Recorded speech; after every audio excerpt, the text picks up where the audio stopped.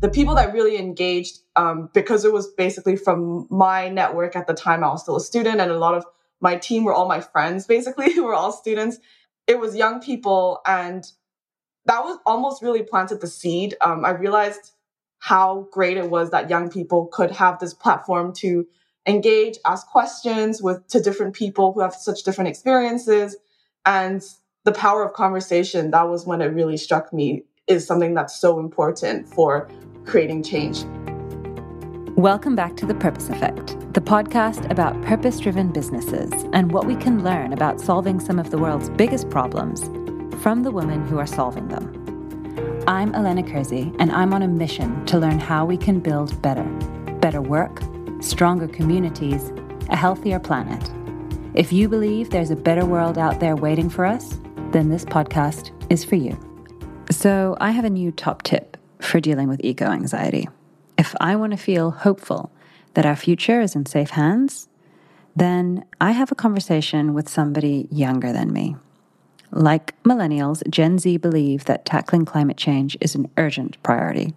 However, unlike older millennials like myself, Gen Z seem to have a much more holistic perspective on the climate and the impact it's going to have on nearly every aspect of our lives. More than any other generation, climate issues are shaping how Gen Z view work. In the UK, health insurance company Bupa found that 59% of Gen Zs between 18 and 22 would stay longer with employers who were socially and environmentally responsible. And in Australia, young workers have left businesses that weren't doing enough to respond to climate change.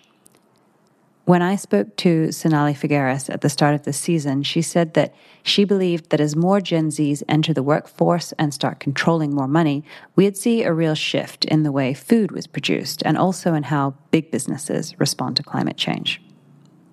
So that's why I wanted to hear from Belinda Ng, fellow podcaster and sustainable food advocate. Belinda is a recent university graduate at the start of her career with an ESG consulting firm, and she's also launched Sustainapod, a youth-led podcast about green careers, and has been involved in a number of food advocacy initiatives in her native Hong Kong, as well as in the UK where she lives. What I found interesting about this conversation was how Belinda views sustainability as almost a thread that needs to connect everything. We need to think about how we can rebuild everything from our food systems to our work lives, and that we need real collaboration between sectors in order to make the kind of lasting change that will safeguard all of our futures. I came away from this chat feeling really inspired and hopeful. So I hope you will too. Let's get into this chat with Belinda Ng, the founder of Sustainapod and food sustainability advocate. But before we do, I'm going to pour myself a hug in a mug with a cup of T-Bird tea. I love T-Bird tea, and not just because the packaging is absolutely beautiful, although it is, or because the tea is organic and comes in biodegradable tea bags, although it does, but because I love the way T-Bird Tea's founder, Ashley Cotterill, uses her business to support other businesses doing good. Ashley partners with brands and not-for-profits doing good for people and planet because she believes that this is how you build sustainable businesses. And I couldn't agree more. So if you want delicious, healthy, beautifully packaged tea that makes impact, you can get 20% off using the code HUGINAMUG20. I'd recommend the Earl Grey and Orange. It's my favorite. If I really had to try and pin down one moment where I had this realization about how complicated but also how tangible the problem was, it would be during one of my very many volunteering trips to rural villages in China, which I've been doing. Basically, we go to these villages in the mountainous regions to fundraise and support primary school refurbishment, but we spend time with the villagers who their primary livelihood was farming and agriculture. And so one village in particular, Taiping, in Cantonese is Taiping Suhao, I first visited when I was 13, and I met this girl around my age from the village. And 6 years later, in 2019, we revisited the school, and I was still in touch with her. And I visited her family and her farm, and basically she told me how the weather had gotten extremely irregular during kind of that period of time. And it was actually just after a period of quite bad flooding. And I think seeing firsthand the impacts of climate change there really showed me that it's not just about the weather. It's about food insecurity. There's subsequent cascading effects on livelihoods, education, and more. And so even now in my current line of work that's, more focused on corporate strategy and the private sector, I think about this girl and her family a lot because it's, for so many people, it's so tangibly felt, and the environmental impacts are so connected to the social. And have you had your own challenges, I guess, with eco-anxiety, particularly doing what you do day in and day out? You're an ESG consultant for big business. We're not moving fast enough. Does it make you feel despondent? Do you feel angry? Yeah, I think all of it. And I think that's the complicating part. Like, it's hard to pin down one feeling for eco-anxiety because it really fluctuates. It's what I really tell all my friends and, family when I'm feeling this way is that it's almost like the more you know, the worse it is.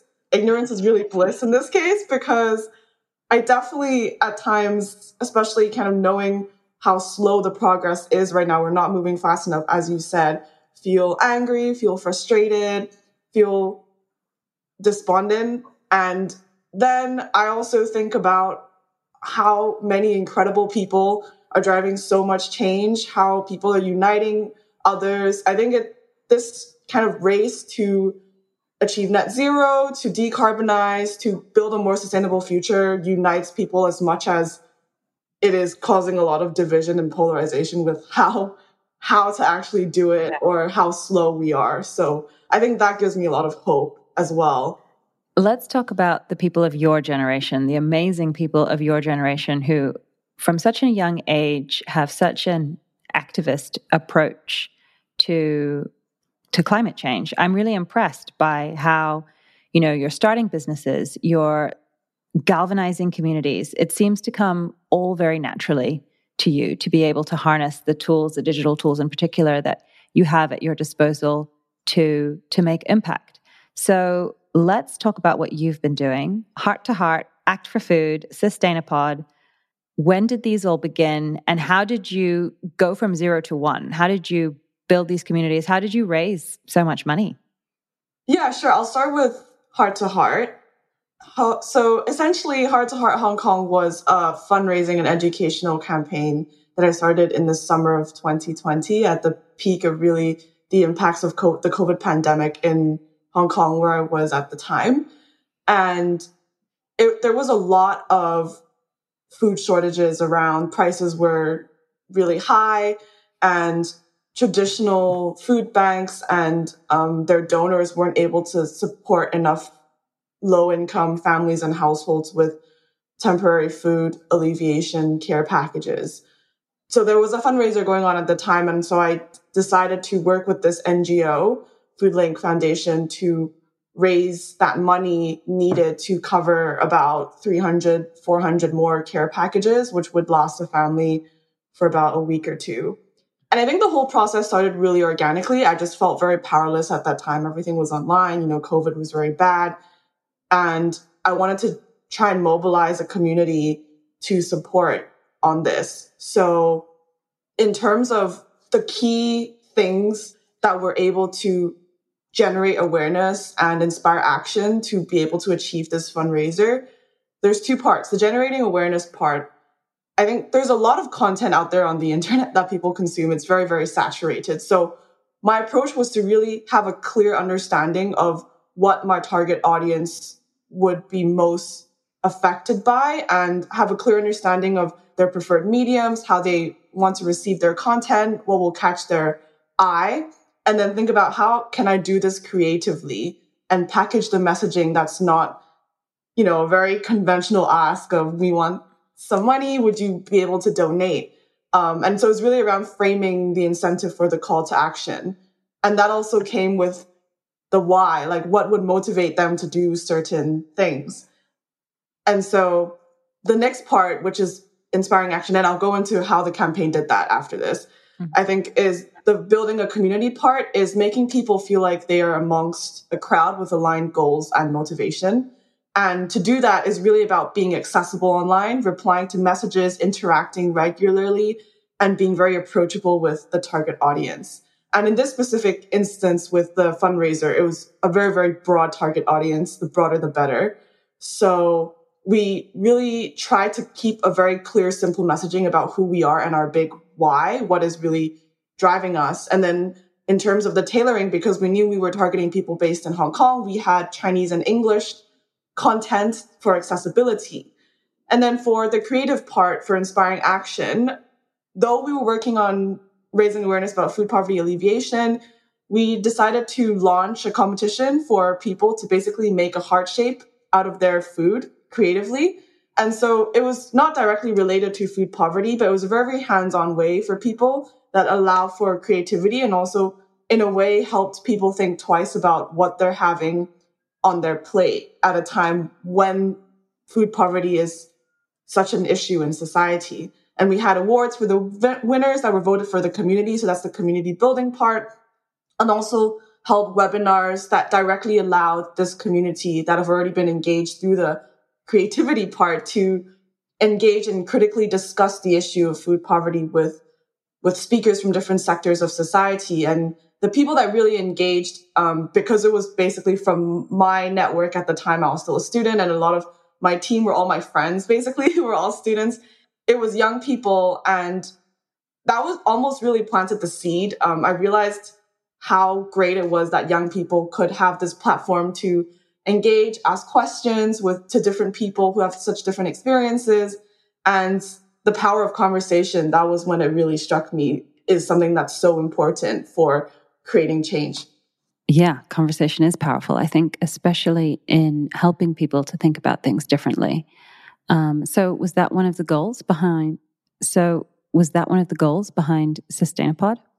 So Sustainapod is a youth-led podcast that basically focuses on three things, which is to empower, educate, and connect young people. So in essence, it's about educating young people about different sustainability topics and careers in sustainability through different perspectives.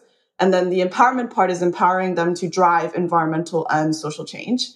And then finally, connecting them to leading sustainability professionals, entrepreneurs, change makers in a critical dialogue in the form of a podcast. And the reason why we do this is because I really want to enable them to be change makers and lead impactful careers in sustainability. And the story of how it came about was during the COVID pandemic, again, final year of undergraduate, I was figuring out what to do afterwards. And I knew I was interested in sustainability, but I wasn't really sure like what exactly that meant. Like what could I apply to in terms of job opportunities? What kind of skills were needed? So I started informally reaching out to people in the field to hear their stories and get some more inspiration. And those conversations really helped me. I really don't think I would be here in this role right now if it weren't for those conversations. And so at the time, I also got into listening to podcasts, as I think a lot of people did in lockdown. And a lot of them were also, I realized, about really interesting sustainability topics, but there were very few that featured young people directly asking these questions with the guests on their podcasts. So especially in the Asian context as well. So that's how Sustainapod was born. There's a really strong focus in Sustainapod with how sustainability intersects different sectors and industries. So like, the public, the private domain, civil society. We looked, for example, at how in the engineering sector, like what sustainability looks like in this field. And so I think there's a really key aim to try and change young people's mindsets that sustainability is almost like a silo topic on its own, but it's something that will intersect and affect so many different disciplines. And definitely in their career lifetime, we're talking about high school students at university who will be entering the workforce soon.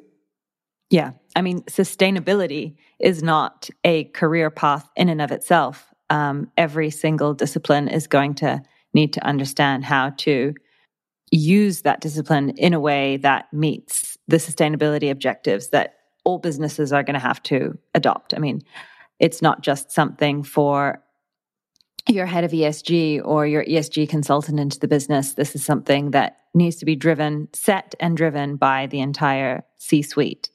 What have you learned about the interconnectedness? What are you seeing also from your role now that's working well? Because there's a lot of work on stakeholder engagement that guests on the podcast have mentioned, and is also something I do in my line of work. And that's in many ways often the most challenging component, but it's the component that needs to be done the best. And so I think doing that well really enables an interconnectedness across different sectors and disciplines. And that's what's really needed to break down the silos between be it science and the science, academia, and then the policy, and then the markets, but also across different disciplines, because I think there's a lot to learn from different industries. And that's what really, connecting the dots, to me, that's what really fosters innovation.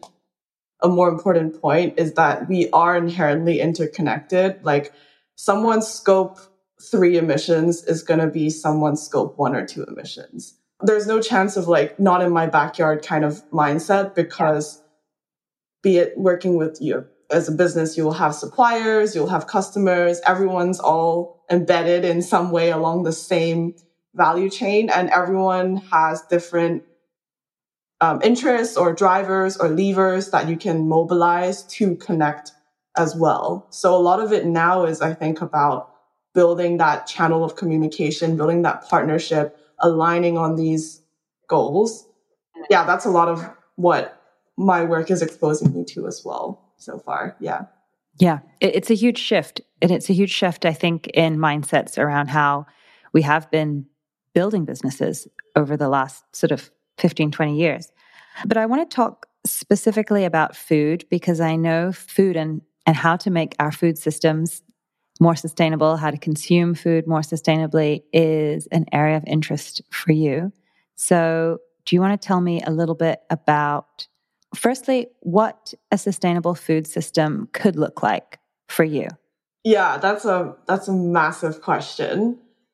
I'm going to try and keep this short. If I could describe in 3 words, I would say it is one that is equitable, resilient, and regenerative. And inherently, that means it incorporates both the social and the environmental impact and delivers benefit for both. To elaborate further on what that actually looks like, I'm going to draw on the Act for Food, Act for Change campaign's top 10 actions for change, which were voted by over 100,000 young people. So I am one of the 30 young leaders from around the world that have been selected to drive the Act for Food, Act for Change campaign that is basically aiming to bring together different stakeholders and drive that transition to a more sustainable food system and take action across all 10 of the actions for change to achieve that vision. So what some of these actions for change include: everyone being able to afford healthy and accessible food, sustainable farming practices that regenerate our soils, reducing the use of damaging chemicals to protect biodiversity, educating people about food and its impact on the planetary and human health, reducing land use conversion like deforestation, reducing plastic pollution, using and valuing local indigenous food knowledge, which needs to be done a lot more, creating employment for young farmers and entrepreneurs in agriculture, supporting local growers, protecting food production from political disruption or conflicts, which is the resilience part, and also just adding 2 more, which I think are also personally very important: achieving gender equality. Women are so involved in food value chains, often in very different ways to men, and there's such a need to empower women in this space and grant them equal opportunities to be able to drive a more sustainable food system. And also definitely food waste, bringing in something that's more circular and regenerative from start to end, really. Yeah. Mm-hmm. And can you tell me a little bit about personally the work you've been doing with the Act for Food, Act for Change campaign has been, and also maybe how that's trickled down into a new venture that I know you're starting at the moment? Yeah, for sure. So the Act for Food, Act for Change campaign has been very much centered on education for me at the moment. There's loads of different youth leaders coming in from different backgrounds. Some are more activists, some have their own businesses, and that's what I love. It's the idea that young people aren't just activists, which is sometimes a label that's given to young people, but everyone's coming in from different backgrounds. Some are creating impact in academia, etc. So I think there's such a broad way in which the 30 young leaders have been involved. And I've been so inspired and learning from so many others that are, for example, a lot more active in advocacy. I would say my approach has really been more focused on education. So I've been involved in webinars that have been focusing on engaging young people, on explaining what is a sustainable food system and what can young people do. So that's the empowerment piece. Right now in the UK, where I'm based, I'm working on building partnerships more with the private sector and creating these partnerships to ensure that young people's voices about what we want in a sustainable food system are included, for example, in what retailers are planning in their sustainability strategy, or just other players along the private sector value chain as well. This is quite early stage at the moment, but there's a lot of exciting things coming up. And also, last but not least, a topic that I'm very, very interested in is entrepreneurship and what that can do. So really trying to create a platform through the campaign to spotlight and empower young entrepreneurs in the agri-food system. I was previously an ambassador for Thought for Food, and that was a very amazing experience to be able to learn from and work alongside some very, very inspiring agri-tech entrepreneurs from around the world. Kind of that leads me to what I've been doing in the UK. This is a very, very early stage idea, but it's something that I'm very excited about, which is a venture called Conscious Eats. It's a mobile app that is designed to be a platform that can connect climate and sustainability-oriented consumers towards sustainable eateries in the city of London. And it really came about driven by the fact that Gen Z demographic consumers, they care a lot about, reducing their environmental impact when they're eating. But there's a lot of information out there. It's very decentralized. It's quite fragmented. Most people I've spoke to just kind of Google where to go if they, wanted to support a restaurant that is adopting all sorts of sustainability measures. And so that's kind of where the need came about. And then on the kind of restaurant end as well, I visited a few restaurants, like local eateries in the city, and they were doing all sorts of really cool things, like donating their food leftovers, like to food banks, really tackling food poverty in that way, or their food was sourced from a local farm and grown in very sustainable ways. But there isn't really, especially for these SMEs, like or the resources for them to amplify this. And I'm just thinking consumers would love this, obviously provided it's within their price point when they're going out to eat. That's kind of how it came about. And yeah, so we've been part of a few pre-accelerators, been prototyping our final, what the app would look like. And we've also been able to speak to quite a few restaurants that have been interested in joining. So really at the stage of building that community again, which goes back to what you were saying earlier about just how powerful that is in my mind to really connect the dots between these different stakeholders in the food system. So yeah, that's more on the consumption side. That's interesting. But it also speaks, I think, very specifically to what people of your generation really want. And I wanted to ask, from your perspective, what do you want from your food choices? What do you and other young people in your generation want from the food system, which is currently not being provided? Yeah, I agree very much, Philly, that it reflects an increasing awareness about, provenance, where food comes from, how has it been sourced, for example, like seafood, or how has it been fished? And then also the people part, like people are involved in every part of the value chain. How have the people been treated? How has the environment been treated if we go all the way back to farming and the impacts that has? So I think in a way, what I mentioned earlier about the Act for Food, Act for Change, Actions for Change, that's a vision of what a more sustainable food future would look like. And that's really the priority that I myself and also all the young people who've been working on the campaign believe retailers should take into account when they're designing their sustainability strategies and, more importantly, implementing them. What do you think are our best chances for achieving a more sustainable food system? Are you hopeful about this? It's a very, very complicated issue, and we have a big challenge ahead of us. So it's going to be tough, but I think I don't really have any choice but to be optimistic and hopeful, because that's the motivation, right? That's the big vision. I think the challenge comes from the fact that the food system is so multi-scalar and so complex and so many different players. So it really requires that systems change. That's the complicated part. And so I think we need three things, which already also kind of touch on what I mentioned earlier in this episode, which is greater transparency in the food system. There's so many processes upstream that consumers are simply not aware about. And so we need to rapidly promote education on the consumer end, which is what stemmed Conscious Eats for me. And also we need that communication across the value chain and with stakeholder engagement. Second, we need greater collaboration within the industry, links to what I just said, suppliers to work with manufacturers, chefs to work with farmers, consumers to make their voices heard, and expectations, like consumers to basically share what they're looking for when they go out and eat, for example, with restaurants. And then we need greater collaboration across sectors, disciplines, and generations.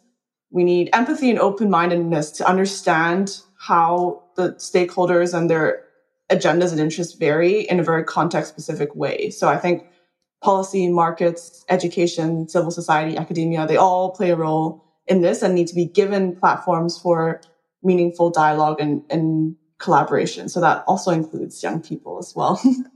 Your generation are tipped to be the most disruptive generation ever. I'm very interested to see the positive disruption that you guys will bring. But I'm interested to know how brands, all kinds of brands, but particularly legacy brands, particularly the slower movers of the space, how they can engage your generation in their sustainability initiatives, how they can get buy-in from your generation authentically. What are you looking for when you make purchasing decisions? I love this question. I think young people bring in so many different perspectives and learnings, which vary based on our unique backgrounds. So young people need to be given opportunities to engage throughout, from the start to the end, rather than just as a passive end consumer/user. Young people are active, given it is a two-way exchange, I think, and that's what engagement needs to be. And more importantly, also offer opportunities for co-creation. Again, I'm such a big fan of learning from, for example, legacy brands and vice versa. And so for this engagement to be effective, the power dynamics are important, making young people feel like their perspectives have truly been taken into account and valued and considered, rather than just a more performative act of, oh, we've spoken to young people kind of thing. And also, it would be great to think about more who they're engaging with within the young people demographic, because it's also extremely diverse. Are young people from more marginalized and disadvantaged backgrounds also included in meaningful ways? But in terms of the outcomes, I think accountability and transparency are vital, more generally for any kind of sustainability strategy implementation as well. It's not just about what you want to do, but how you will do it and how you're going to bring everyone along for the ride. I always like to go into the lessons on this podcast. And from when we first spoke, I think what made me feel so hopeful about your generation and the future that we all have in your hands is the amount that you and other young advocates, like the ones you've been working with, have been doing to educate, to build communities, and to organize around food and climate issues. But I know this hasn't been without its challenges for you. I know you've been suffering with long COVID. So how have you managed to keep all of this on your plate? The honest answer, I think, with the long COVID is that I don't. Everything has been put to the back seat this year for about the past 5 months, while I've been facing a whole host of different symptoms. And I think it is the most frustrating thing ever to be so passionate about so many different things, have so many opportunities, be it at work or outside of work, to be engaging, community building, doing all sorts of things that I love. And then having to say no just because I feel like my body cannot keep up with me. And so I think that's been one of the toughest experiences I've ever had, really, living in another city away from home and having to face this. And then also just starting a job like 6 months ago. So I'm still very much at the very beginning stages of my time with the company. They've been very, very understanding about my situation, which I'm very grateful for. So in this time, I think I've really just tried to refocus my attention, aside from getting better and healing, also thinking about what I can do with the minimal amount of energy expended to not exhaust myself. And in many ways, I think that actually is more effective because it creates more time for reflection on what's really needed. And also, it's taught me the power of delegation. And these are many things I think if I hadn't had this experience, I wouldn't have learned. So there was definitely a lot to gain from it. But it also was a very, very important reminder that as a young person in this space, it's very, very easy to burn out. It's definitely a conversation I've had with so many of my other friends that are doing so many things simultaneously as well, that you have to be fit to give. And sometimes that does mean saying no. It does mean resting, and to rest is to walk further. I love that quote. So I'm really trying to put a positive spin on things, but yeah, not sugarcoating it. It has been very tough to have to put a pause on everything. But I guess it just means I'm going to bounce back with a little bit more of a spring in my step when I am better, a bit more renewed energy and excitement about what's coming next. Yeah, I mean, I hope that moment comes, sooner than you expect. And I mean, I'm sure it's really, really tough feeling exhausted all the time, having to slow down. But I also have to say, if there's anything I've learned from the conversations that I've been having with women working in this space, is that burnout is extremely common. And most women do not learn the power of saying no or delegation until they slam into a wall. So I think it's awesome that you've already identified the silver linings, but I think learning those things early on in your career, it will only serve you, not just in your career, in every part of your life. I mean, learning to say no, I'm still not good at it. But people tell me it's one of the best lessons. Yeah, one of my all-time favorite. I literally wrote this on my whiteboard next to my monitor when I heard Radhika say this, was nature never hurries for anything. It grows at its own time. And for a long time, I felt so stagnant.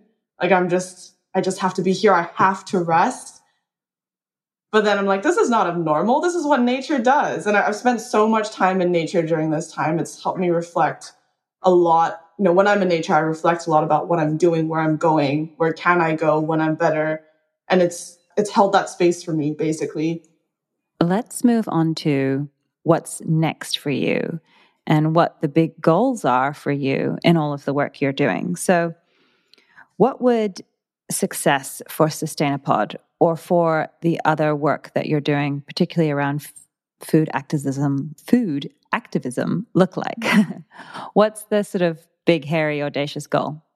Oh, again, very hard to pin down just one, but I think it would be really changing perspectives through education, and in doing so, empowering stakeholders, be it young people, private sector, others, to empower them to unite on a journey to create a more sustainable food future for everyone. My goal is to work towards more co-created approaches rooted in community, because I believe at the heart of it all, it's about building relationships with each other as human beings on this planet, but also our relationship with nature. So building partnerships is really my big, hairy, audacious goal this year. I see it as like building a constellation of stars and joining the dots through that to create impact, be it through my podcast or through my other ventures as well. I love that. What an amazing goal. Like increasingly, when I speak to people who are working in the impact space, the things that come up and again and about how you can create real impact is partnerships. Like your partnership strategy, the network you're building, that is key to the impact you're creating snowballing. So I think it's such an important goal. Good luck with it. I mean, I'm sure you'll get there. I'm amazed at all of the things you've achieved so far. So is there any way that people can support you and the work you're doing? Yes. Do like and follow Sustainapod on our social media. On Instagram, we are at Sustainapod_GIH. We're also on LinkedIn. We'll be expanding to new mediums and new formats this year, and really trying to make it more of a platform rather than just a podcast that can break down sustainability across different industries and geographies. So would love to work with you, explore co-creation opportunities, get in touch with me. And Conscious Eats, which is a more new venture, you can follow on Instagram as well, ConsciousEats_London. So yeah, get in touch. That's the power of social media as well, enabling all of this to happen, this conversation to happen, and just many, many more. So I'm really excited about that. Yeah, I'm excited too. And I'll have links to all of those in the show notes so that people can follow and get in touch if there is a partnership opportunity. Thank you so much, Belinda, for this chat. Thank you for all of the work you're doing, the incredible energy that you're bringing to the impact you're creating. I'm watching closely, and I hope that maybe there's going to be another opportunity for us to collaborate again. So yeah, I would love that. Thank you so much for having me. I have looked up to so many of the people that have spoken on your podcast, and you as well, for a while now, and so it's such an honor to be able to speak. And yeah, I really, really love this experience. Great. No, honestly, the pleasure is all mine. Thank you so much. I'm going to be keeping this podcast in my back pocket for whenever I feel a little bit anxious about the future that I'm leaving for my children. So much of what Belinda spoke about in this episode touched on the importance of partnership and collaboration at all stages of the value chain, which is why next week we're going to hear from community builder and partnership guru, Abby Pantano, who described building partnerships to me as her love language. I would love to hear who you'd like to hear from next on The Purpose Effect. Send me, or even better, connect me to amazing women building purpose-led businesses. You can DM me on Instagram, or you can send me an email. All of the ways to contact me are in the show notes. And you'll hear from me again next week. Bye.